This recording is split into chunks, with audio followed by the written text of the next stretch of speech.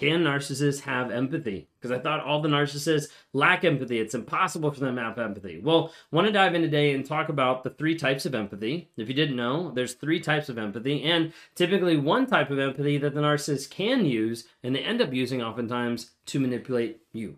If you guys are new here, my name is Ben Taylor. I'm a self-aware narcissist on this channel to provide awareness, growth, healing, and change. That's what Raw Motivations is built for. To help people understand about narcissistic abuse, how it's real, how it's destructive, how it damages a lot of people's lives, and to be able to help people start to heal from it. As a result, we drop nuggets of truth every single day on all the social media platforms. TikTok, Instagram, Facebook, YouTube, LinkedIn, also Amazon Music, Apple Podcasts, and Spotify. For the podcast, everything is under Raw Motivations. If you want to hear from the wife's perspective, check out our new podcast called Trauma, Drama, and Life. You can get on Apple Podcasts and be able to see a little bit of the insight that we have in our own marriage and the stuff that's happened in the past, and also some questions and answers that we're giving back to people just as a heads up of this is what's happened, this is what we've gone through, this is what it's like dealing with a narcissist, different things like that. So feel free to be able to check that out. If you haven't already engaged with the NARC app, would like you to go to narcapp.com. There's a link down below, but it's narcapp.com to be able to check out the Narcissistic Abuse Recovery Community. Community of like-minded people to help you heal, grow, and change. To get in there and get advice, take courses, do challenges, work on different aspects to move forward in the healing process into a growth mindset. We come every single week with weekly lives that we engage and try to help people move forward, and sometimes challenges or different exposure to different people, different concepts, and then also on monthly Zoom calls that we have group coaching that you can engage with as well with people from all across the country and the globe to help you in that process of understanding and Another day is here, and you're ready for it. What to wear? Check. Breakfast, lunch, and dinner? Check. Planning for what's next and how to save for it? That's where Bank of America can help. For your financial to-dos, Bank of America has experts ready to help get you closer to your goals. Get started at one of our local financial centers or 24/7 in our mobile banking app. Find a location near you at bankofamerica.com/talktous. What would you like the power to do? Mobile banking requires downloading the app and is only available for select devices. Message and data rates may apply. Bank of America N.A., member FDIC. growth. So feel free to be able to check that out. Last off, I'll just show you real quick. We do have the journal that just came out recently. It's called From Fantasy to Reality. It's on Amazon. And this is a journal with prompts. There's over 100 prompts in it to help you start thinking through the fantasy, the crazy making of being with a narcissist, and to start questioning yourself of like, what do I actually believe? What's actually real? What's actually right? A lot of people have been saying it's been really helpful in their healing journey. So feel free to check that out. So when we're talking about empathy and we're talking about narcissists, we know that normally those don't go together at all. They're extreme opposite. They don't have it. They're incapable. It's impossible. Well, when you read the DSM-5, it says when we're talking about empathy that a narcissist lacks empathy, is unwilling to recognize or identify with the feelings and needs of others. Because there is an aspect that narcissists actually can engage with empathy. And we're going to talk about what type of empathy they can engage with. But before we get to that, I want to give you an illustration. In a way that a narcissist might have empathy and not want to engage with it is the idea of understanding what they did is wrong and understanding what they'd have to do to be able to fix it and how that's going to affect them. Better example. I do something that is wrong, that hurts my wife. And she's sitting over on the couch and she's distraught, she's upset, she's crying because what I just confessed or what I just said hurt her. So she's over there crying, I'm standing here, I'm looking at her cry, and in my mind, I'm like, hey, the right thing would be to go over, apologize, give her a hug, say I'm sorry, you'll be there for her because I just did something that was hurtful to her. The thing is, if I went across the room and I engaged in that, it would actually validate that her feelings are valid. Which they are. If I go across the room and I validate her feelings, then it also means that the reason why she's upset, me, and what I did, is also valid as well. Which in turn comes back to the aspect that I did something wrong, which activates shame, which activates guilt, and goes against the mask that I already have that I'm a good person, so therefore, I can't engage. And therefore, it would be too hard to go through that process and actually admit that I'm wrong. And actually deal with the guilt and the shame that I have. You see, there's narcissists that do have a level of empathy, but they refuse to show it because of the aspect of ego death. My ego would actually have to swallow my ego. That ego would actually have to die for me to be able to interact with her and to be able to admit that he did something wrong.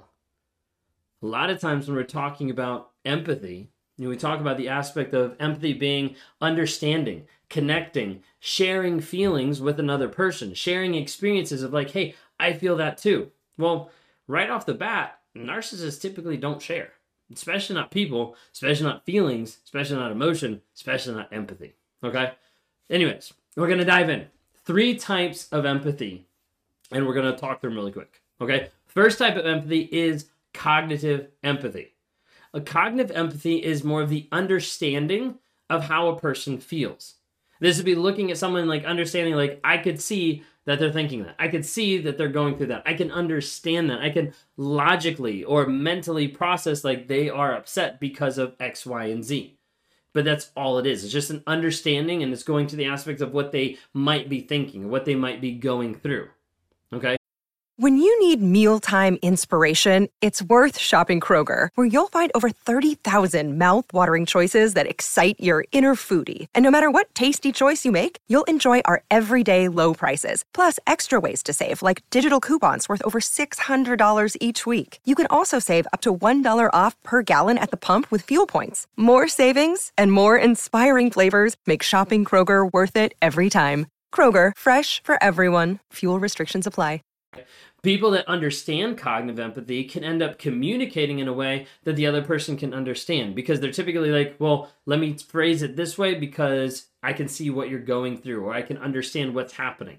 They might not have any feelings about it, but the cognitive empathy of understanding, of having even times a logical guess of like, if that happened, I would imagine they'd probably be upset. Like, that's some of the cognitive empathy piece.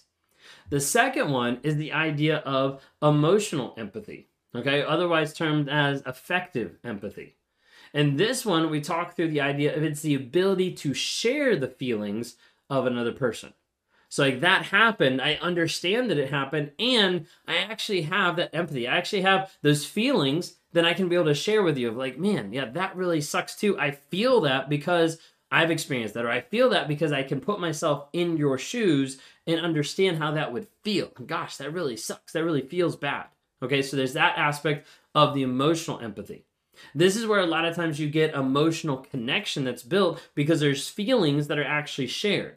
There's similar circumstances that the person goes through or puts themselves in that makes it feel like an emotional connection because those feelings are actually shared. And the third one that we have is the aspect of compassion empathy. So cognitive, emotional, and compassionate. When we're talking about compassionate, another aspect is empathic concern. That's another word for it at times, okay? Compassion empathy goes beyond just the understanding of it and beyond the feeling, that emotional connectedness of it, and its move to take action to help however possible. Now, this is not just the person that's like, well, hey, let's throw money at it, let's fix it, or just like, stop crying, those kind of things. That's not what we're talking about. Where they're bringing in already the thought process of like, hey, I can understand this is what's happening, and I can actually feel like that would suck to be in that situation. Like, I can put those two together, and as I put those two together, then it's like, okay, let me go ahead and engage with however I need to engage to be able to help this person work through it, or be able to give them support or take action, whatever it might be. So when we're talking about narcissists putting themselves in another person's shoe, the emotional empathy and feeling those feelings don't really happen. Like, they don't connect, they don't transform, like anything like that. And the compassion empathy isn't really there because you can't feel what the other person's feeling. That a lot of times it's like trying to fix a glass with a hammer. Like, this is how I fix you, and it doesn't really do anything. Okay, it just destroys even more. The one aspect that narcissists can actually engage with at times, and you see this sometimes maliciously and sometimes just effectively at the beginning of the relationship, is cognitive empathy. Getting to the place where logically you can understand, hey, if you stub your toe on the door frame, that probably hurts because I've also done it. Do I feel anything about it? No. But logically I might know that might have hurt. That's kind of like my illustration of it. The thing is, narcissists can end up using cognitive empathy to be able to manipulate you more. Sometimes they'll manipulate you to the place where they use your own empathy to end up being manipulative as well. of let me do this, let me explain this, let me put myself out there so that you have empathy towards me and have to deal with me, and you think that you can fix me or whatever it might be, but use your empathy to be able to leverage. Oftentimes at the beginning of the relationship, when we're talking about love bombing and all that stuff at the very beginning, you'll see aspects of the narcissist having cognitive empathy to be able to try to connect. But the emotion piece of actually the feelings there typically isn't there at all. Look, Bumble knows you're exhausted by dating. All the must not take yourself too seriously and 6'1" since that matters. And what do I even say other than, hey? Well, that's why they're introducing an all-new Bumble with exciting features to make compatibility easier, starting the chat better, and dating safer. They've changed, so you don't have to. Download the new Bumble now. When we're talking about narcissists and empathy, sometimes people don't realize that narcissists will leverage fake vulnerability to be able to access your empathy as a victim. So when a narcissist is bringing up a very traumatic thing or something that seems extremely vulnerable, take a moment and kind of question, is this vulnerability in the moment of, hey, this is what I'm working through currently. This is how I feel today. This is what I need to be honest about in this moment. This is how I feel. Are they being honest in the moment, vulnerable in the moment, or is it all vulnerability in the past? You see, when you have vulnerability in the past, for a narcissist, a lot of times that's fake vulnerability. It's let me show, maybe these things did happen, but let me show all this stuff that shows me being really vulnerable so that you think I'm actually vulnerable. But if it's not in the present, it's not really that true in the vulnerability aspect. The other thing is narcissists a lot of times will mimic your empathy. They'll see how you respond. They'll see how you interact to them or to other people. And then they think, okay, let me do that. Let me appear sad. Let me cry. Let me, X, Y, and Z. They'll mimic different aspects that you do in order to look more human, in order to look like someone who actually has empathy, who actually engages with empathy. So what we go over today is 3 types of empathy. You have cognitive empathy, emotional empathy, and compassionate empathy. Each one kind of stepping it up a notch. For me, I engage with pretty much everybody on cognitive empathy. The emotional piece of connecting those feelings isn't something that is automatic and isn't something that is always there. It's something that I'm trying to learn and trying to work on, but a lot of times it's fairly impossible to have that automatically pick up. The cognitive empathy is what I engage with the people to understand, hey, this is how you feel. I get that's how you feel. Let me understand that, but it doesn't necessarily hit on the heartstrings of like this part of empathy. Hopefully that makes sense. Thanks for watching today, and y'all have a great day, and we'll see you next time.